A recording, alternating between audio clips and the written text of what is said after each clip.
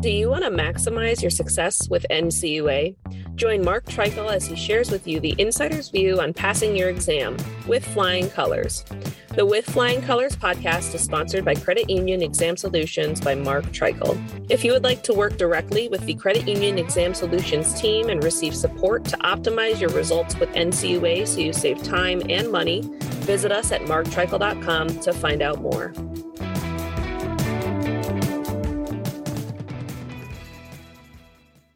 Hey everyone, this is Mark Treichel with another episode of With Flying Colors. I'm excited today that I've got Mike Bell from Honigman, a partner at the Honigman Law Firm. Mike, how are you doing today?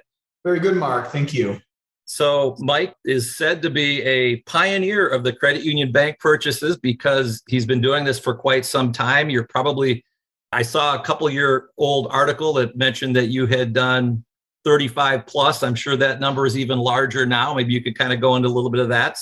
But Mike is very well versed in the arena of credit unions acquiring banks and has played a role in many acquisitions of banks by credit unions. And that's a real hot topic. That's a growing industry. And Mike, I'm excited to kind of have you here so we can kind of talk through what's going on in this arena in credit unions. Yeah, thanks, Mark. I'll avoid talking too long about myself. It feels awkward, but you're right in that probably by accident, this idea of credit unions buying banks has largely become my life over the last 12 years, such that I don't have the exact math, but 9 out of 10 of every transaction that's happened, I've done, right? Whether it's 90%, 95%, 89%, it just depends, but it has truly become my life. This year, I don't remember exactly how many we have announced to date, but it's double digits.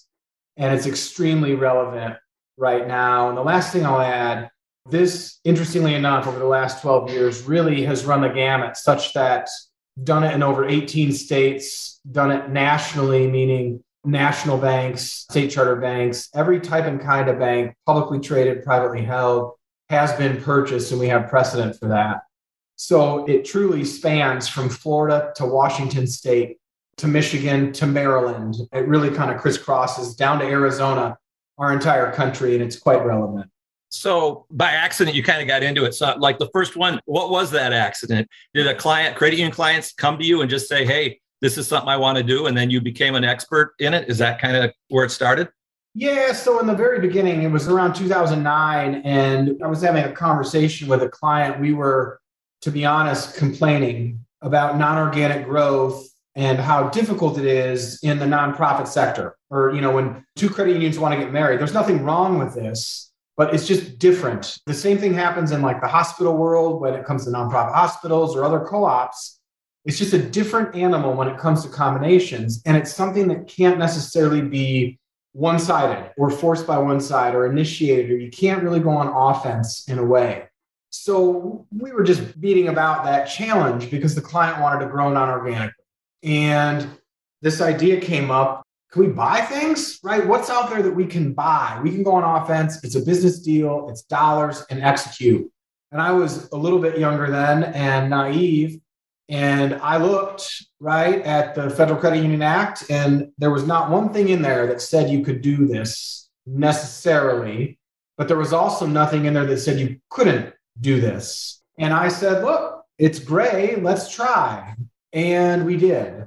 And I believe at the time, Mark, that was in your region, actually. It was right. United Federal Credit Union, Griffith Savings Bank deal in Northwest Indiana. And then sure enough, oddly enough, this is why I think it, was fate. There was a little credit union in Massachusetts, not little, great credit union, about $500 million, GFA. They called me up because they saw a news story and they said, hey, we want to do this with this bank in New Hampshire. And I said, great, let's. And we did it. And then literally like a few months later, MeQ of Baltimore had an opportunity with an old thrift in Maryland and called me up and we did it. And next thing you know, 3 of these happened rather in a row. And then that became my life. Like it just fell that way. It's almost as if every conversation where somebody at a chamber of commerce in one town the banker was talking to the credit union CEO, just as credit union mergers are sometime born, and then they see your news story having worked on such an acquisition and the snowball was rolling down the hill. That's right. And the best part about this story, and this is what, it's so true, it's humanity, it's us. truly, this has like been my life for 12 years, happened maybe 48 times on my watch. Still to this day, Mark, I'll occasionally get a phone call and someone will say, hey, can you do this? We just heard about this. This seems new. And I love it. And I'm like, yeah, no, you can. It's interesting, your reference to the Federal Credit Union Act, because as I knew we were going to be chatting today, I pulled out some documents to refresh my mind. And the delegations of authority that give the regional directors the authority to approve these makes reference to a section of the act on how they're going to do it, but it's in references to credit unions. So I can see that they've taken that part of the act and kind of retrofitted it into how they would evaluate it. It's how they would evaluate a credit union merger, and they set up the same parameters for the bank mergers, which makes sense. Yes, and I will say, and I mean this sincerely, to NCUA's credit, right? They were open-minded here. This was not a conversation where it was like, what do you mean no? They were like, oh, well, let's think about it, right? Is it safe and sound? That's the question on everybody's mind. And we looked at it, and luckily the first couple of deals we did, I mean, it was safe and sound times infinity, right? Like it just, Sure. There was no risk. And then the conversation went to, all right, if it's safe and sound, well, then how do we do this so it complies? And we kind of built a box, right? I worked with the general counsel's office, and we decided, what do we want to see? How do we want to review it? How do we make sure it makes sense?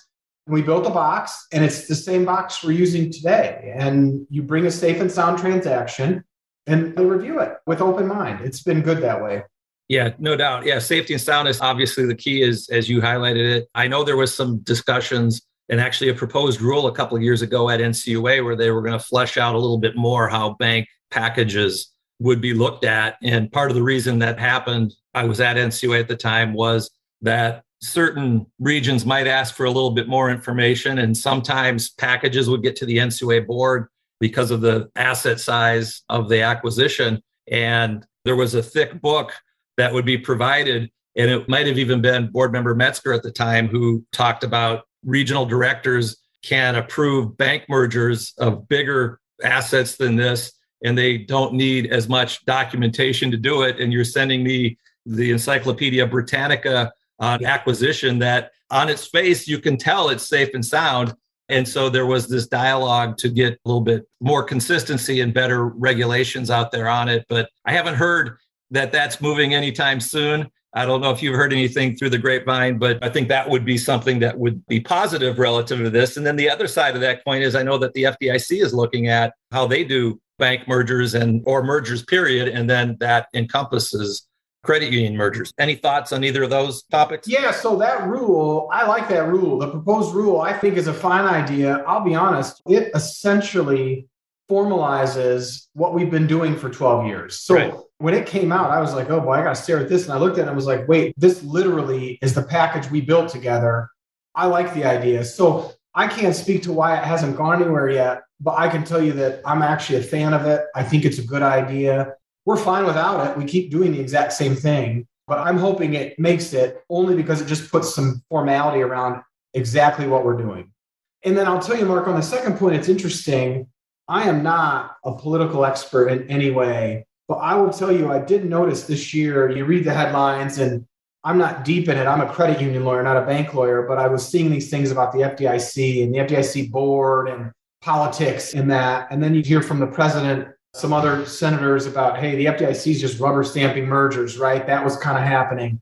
All that has combined, and I'll tell you, and on my side, in our little deals, I have noticed a slowdown at the FDIC. So I've not noticed a question of if. I haven't had a transaction denied by the FDIC, right? Everything is approved to this day. But I've noticed they've taken a little longer. And it's interesting because I think there's something happening there between FDIC regions and DC. And like you said, there's now this new rule. They've got to work themselves out as an agency. I'm hopeful for them because I think there's communication breakdown and political slowdown and just some upheaval there that I've seen translate. I talk to these bank lawyers, obviously, because they're on the other side of every deal I do. And they've shared with me, yeah, boy, on anything we're doing now, it's not unique to credit unions. So whether it's a bank-to-bank deal, a credit union deal, a holding company filing, we've noticed in general a slowdown there. I guess it's good to hear that it's happening in every type of bank merger. You know, I'd heard some things that, because obviously the trade, there's the credit union trades, there's the bank trades. The bank trades scream bloody murder anytime a credit union acquires a bank. I'd heard there may have been some slowdowns on the FDIC side, and I guess I'm glad it's on everything and not just on the credit union acquisitions. And so the ABA saying that it's banks that shut down branches in low-income areas, and it's typically credit unions that might open up branches in low-income areas. So I think the argument that a credit union acquisition is in some way a bad thing, that argument just doesn't hold any water, at least for my 33-year career.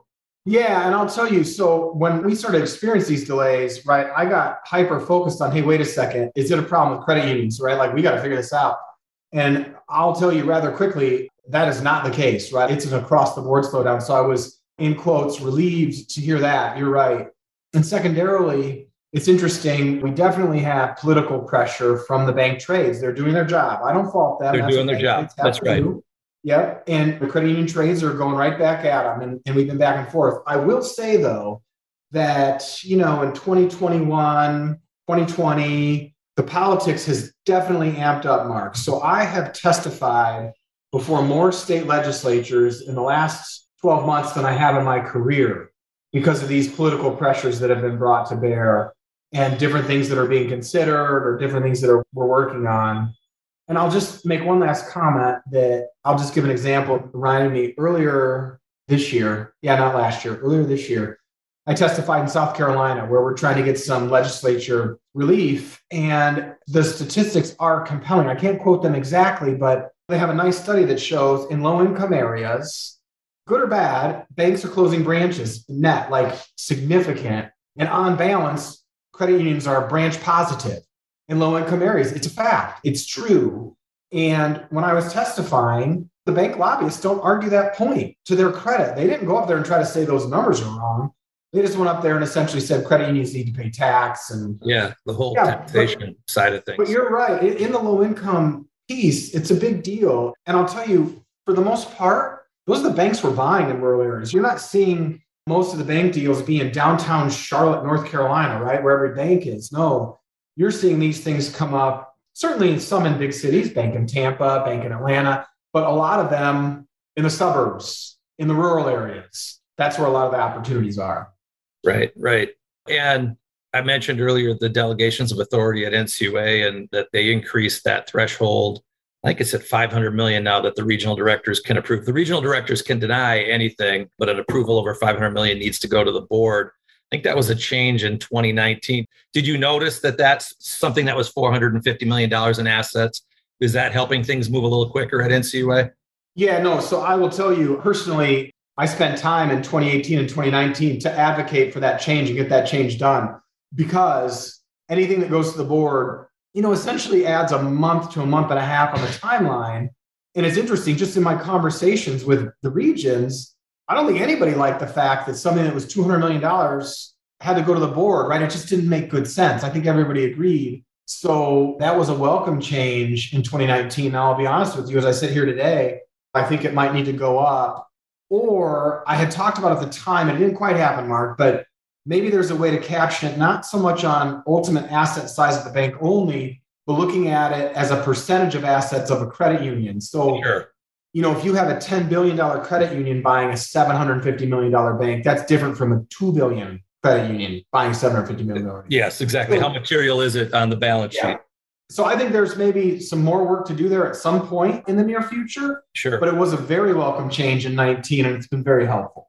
Yeah, and I can, again, just knowing that, putting my former regional director hat on, if it's a package that had come to me that I knew I had the authority to approve, I can have a conversation with the people in my office. I can get somebody on the phone. I can ask them a question. Or if it's $10 million more and I know it's going to go to the NCUA board, I start anticipating the NCUA board might ask these 15 questions. They might not.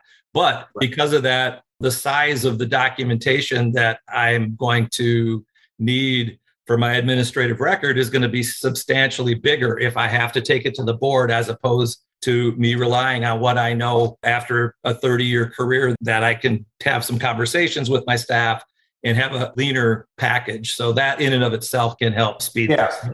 Yeah, I agree with you. And I can't speak for board members or anything, but I think everybody agrees there's a safety and soundness threshold that can be met at the region and everybody can live with it and be fine with it. And then there's something that needs to come to the board. The question is where.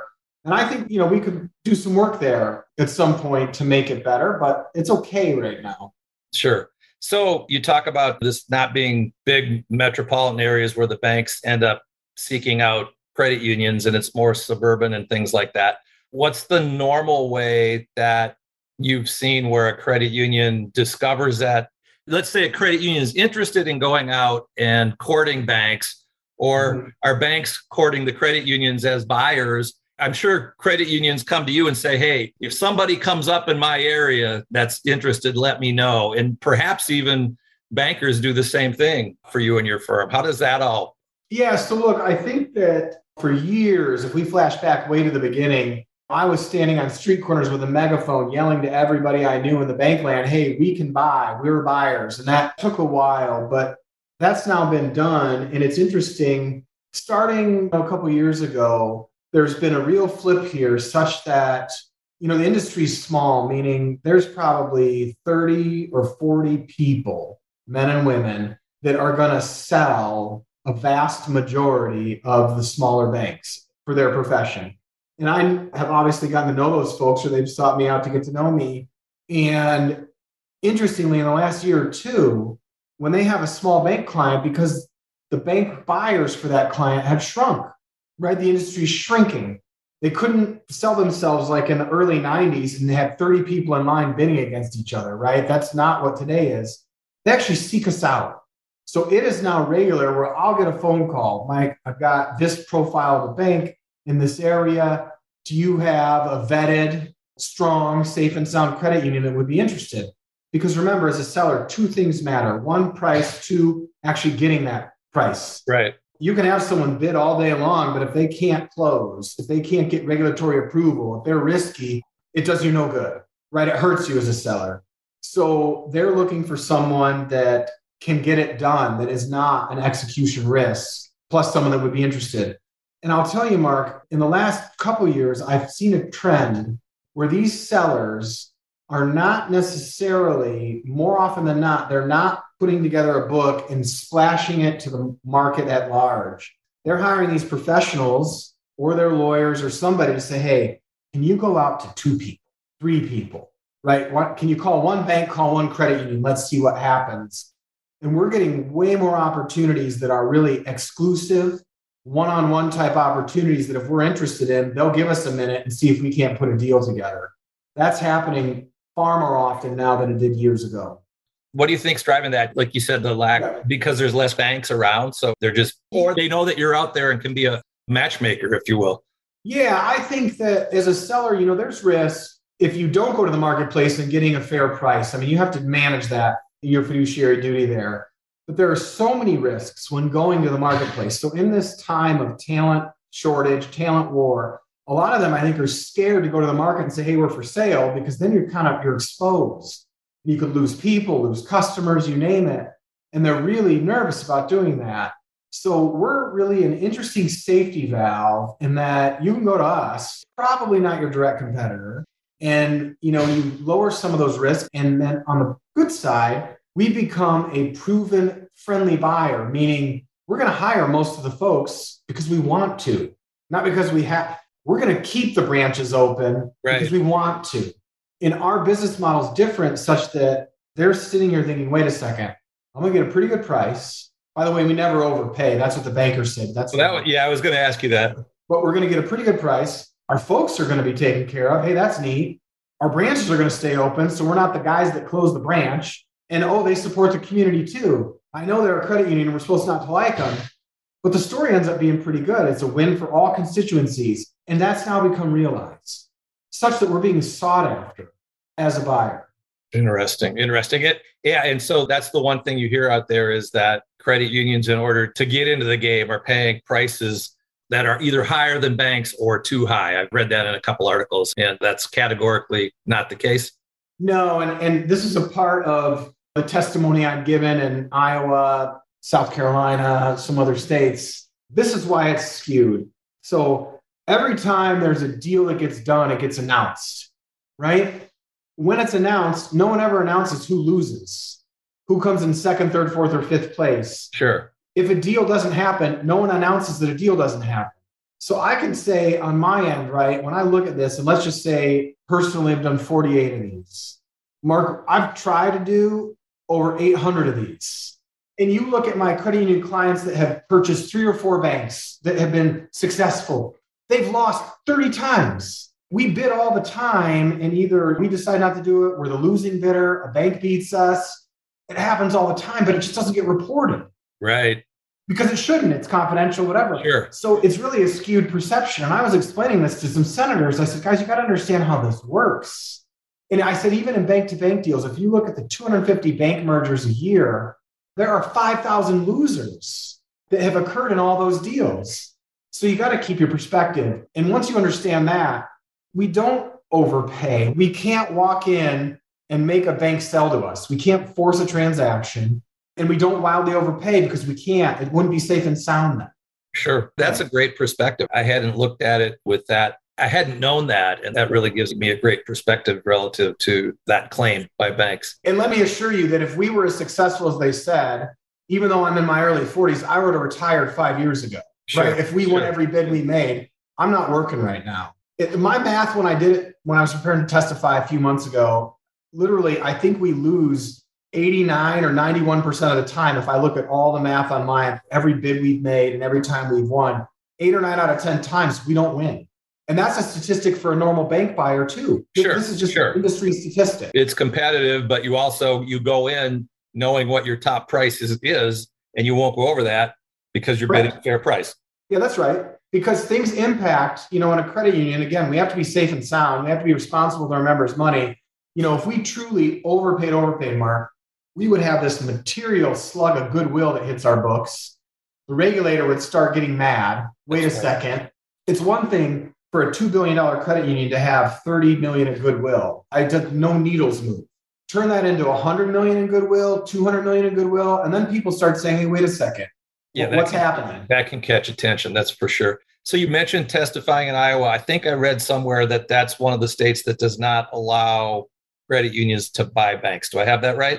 Yeah. So if I gave you my naughty list, if that sounds professional enough, today, as far as I know, and this is important to explain, there has never been a state or nationally that has made a decision that a credit union didn't have the power to buy. That is undisputed. The disputes have always been the bank's power to sell, which seems so weird, but that's what the disputes are. So in Colorado, due to some peculiar Colorado legislation, Colorado state chartered banks don't have the power to sell to a credit union as we sit here today. That happened a few years ago. The legislation hasn't been changed. They're on the naughty list. But hear me out. It's the bank not having the power to sell to the credit union. Because I've done transactions in Colorado where credit unions have purchased bank branches. They could buy a nationally chartered bank in Colorado. The issue is the state chartered bank. In Iowa, after the fact, after we closed a deal there, the Iowa regulator issued a letter saying, hey, bank, you didn't have the power to do this. It was very odd. It happened after we closed. So is the law of the land in Iowa today that a state chartered Iowa bank cannot sell to a credit union? Probably. I'm not going to give it to them 100%, but I'm going to say probably. And I'll say, Mark, it's enough that it has chilled activity. So what Iowa needs to think about is, since they made that decision, what's happened? Well, look, Green State, wonderful credit union from Iowa, a client of mine, has bought a bank in Illinois. We're about to close on their second bank in Illinois. We announced we're buying a bank in Nebraska. Look at the unintended consequence of what's happening there. So that's something for them to keep in mind. And then at the moment in South Carolina, I believe there's an issue with their legislation. Can a state chartered South Carolina bank sell? We were really close to getting that fixed this year. I give credit to the Credit Union League there, Dan Schlein, and the league in the Carolinas have really done good work here. I'll be honest, the Senate committee I testified before were exceptionally gracious. It's the best experience I had. And I think they were very close to fixing it. I wonder if next year we don't get it fixed. It's about economic freedom, truthfully. It's about banks' power to choose. And I think they get that in South Carolina, to their credit. And I think we could get it done. I think we just fell victim to calendars and procedure. You ran out of runway for the year, but maybe next year will be the time. And then, Mark, if we're going to keep going on the naughty list, I'll tell you that right now, there's a question in Tennessee. We were successful in court, unequivocally successful, to be honest. And the Attorney General, on behalf of the banking commissioner, just appealed that. I believe we're going to be successful in that appeal. I mean, the lower court opinion was fantastic. So they'll come off the naughty list in the very near future. There's a question in Nebraska that was litigated. We expect a ruling any day. That's kind of it. Unequivocally, Colorado, we have a legislative problem. Iowa's questionable. South Carolina gets solved soon. Tennessee and Nebraska should be solved.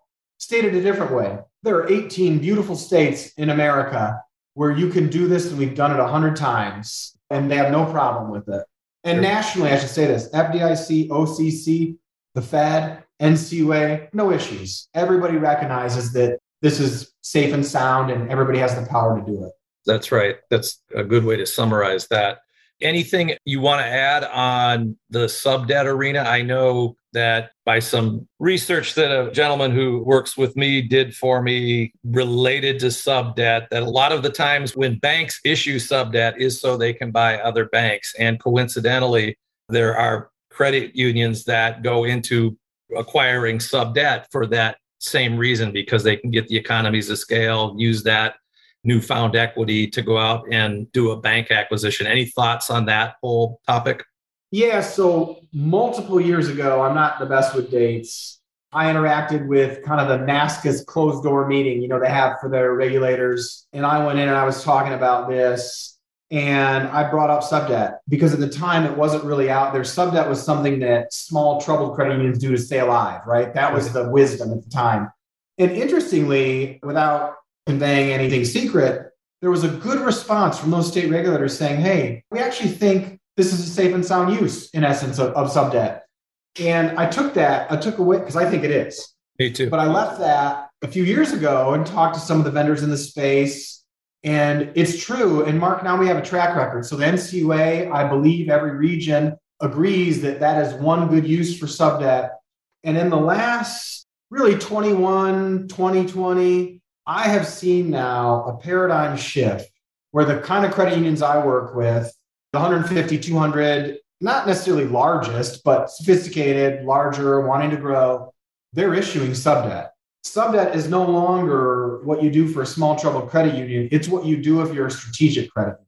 So as an example, I do a lot of work with the guys at Olden Lane. I think they're top of class in this space. We talk every week now, and because it's constant. 2 years ago, they were still my friends, and I talk to them all the time, but we were talking once every 3 months.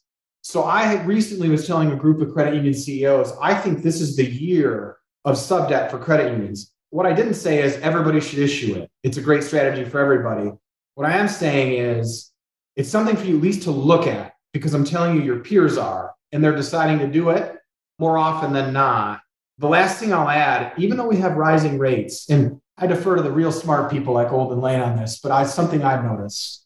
The rates for subdebt, though, I think are still staying down or aren't rising as quick. So you can issue subdebt at very attractive rates. And I'll tell you, I do believe it's a supply and demand piece where there are buyers for this that are out there, actually more than there is available. So I know a lot of community bankers just from the space I'm in, and multiple community bankers have called me and said, Mike, who do we talk to? We want to buy some credit union subdebt. Like, they're getting aggressive about it. They need to know how they get in line for it. And that's still there. I think there's still a lot of buyers. So it's helping keep those rates very competitive. And now's a good time to issue. That's great to hear. And I would agree that NCUA's perspective on secondary capital / subdebt has grown substantially over the last 3-4 years. It is a tool that they are comfortable approving in the right situation. It's not just for that small troubled credit union, as you described, which is what it had been before. Olden Lane, they'll be on a future podcast here coming up. You're right. They do it right and they do it well. And like, you're a market leader in bank acquisitions, they're a market leader in subdebt. And I agree with you that it's just going to keep becoming a bigger and better tool. And it's something that if you have the capabilities of doing it either as risk-based net worth or because you're designated as a low-income credit union, either way, it's something that a credit union should take a look at to round out. It's an option that's out there that can help them in many ways. So honestly, my conclusion there is I'm not saying issue it. What I'm saying, though, is responsible management and boards of credit unions, I think you at least have to look at it and then make a decision, yes or no. But I think to be blunt, it's a mistake to not give it some time to then decide on the strategy. And that, by the way, Mark, that's the same for buying banks or bank branches. I'm not saying it's for everybody. Sure. But I'm saying you need to at least consider it and decide yes or no. Both of them are right answers.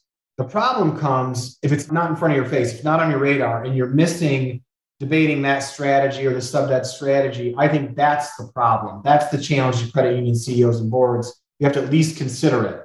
Sure. Well, and if that opportunity happens where it's the bank down the street that says, hey, we'd be interested in you being interested in acquiring us. And if they hadn't vetted that, if they hadn't talked through it at their strategic plan, they're a little bit behind the eight ball as far as being ready for that opportunity. So it's always good to discuss what your options are out there. And as you said, it's not for everybody, but it is for a lot of people and it is for a lot of credit unions.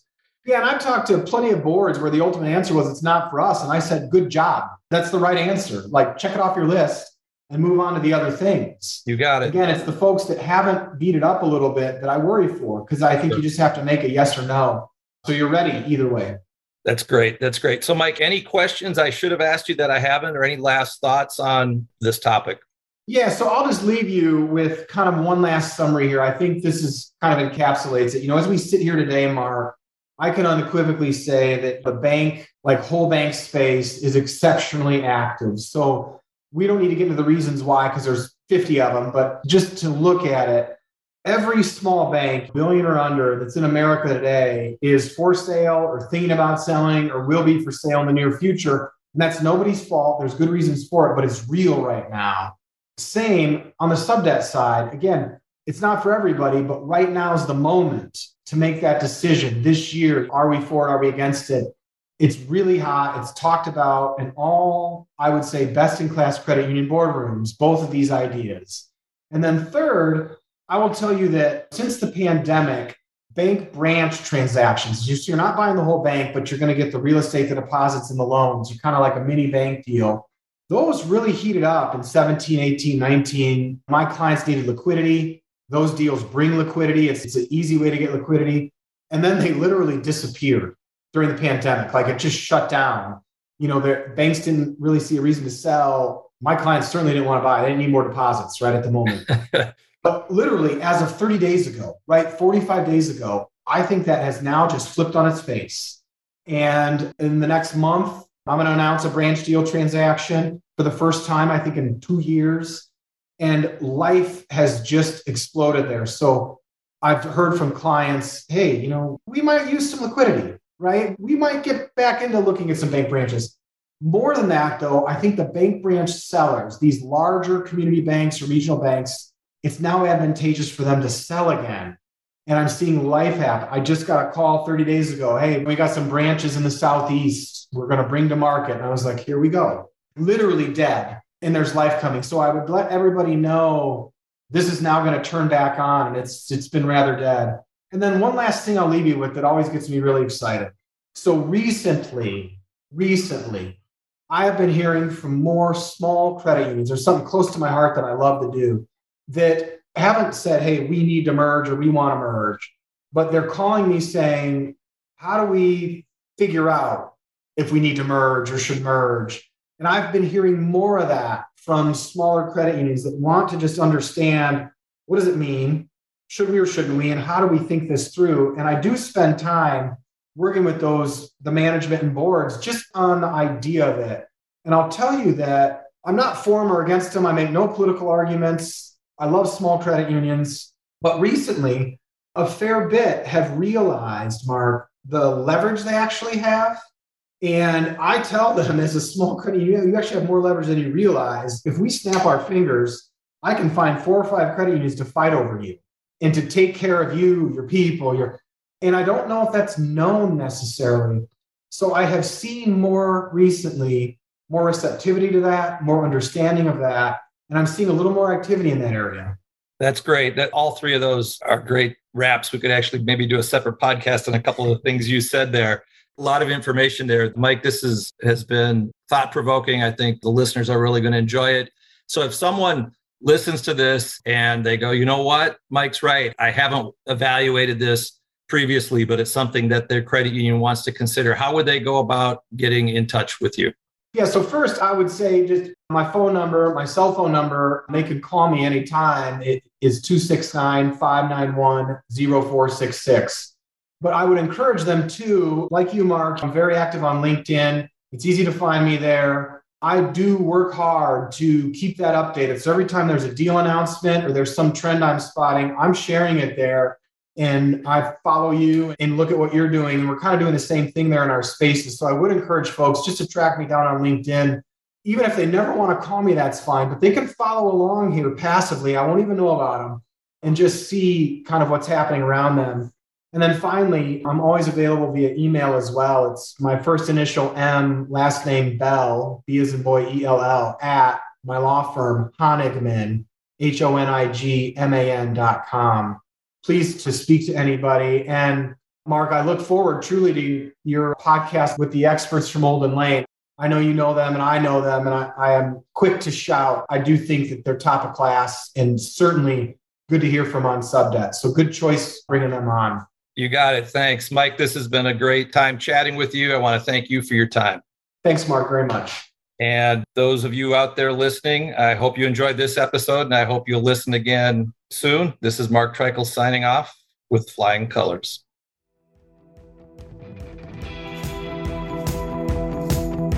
Thank you for joining us on this episode of With Flying Colors. Subscribe on your favorite podcast app to hear future episodes where subject matter experts of all varieties will provide tips on how to achieve success with NCUA. If you would like to learn more about how we assist credit unions, check out our services at marktreichel.com.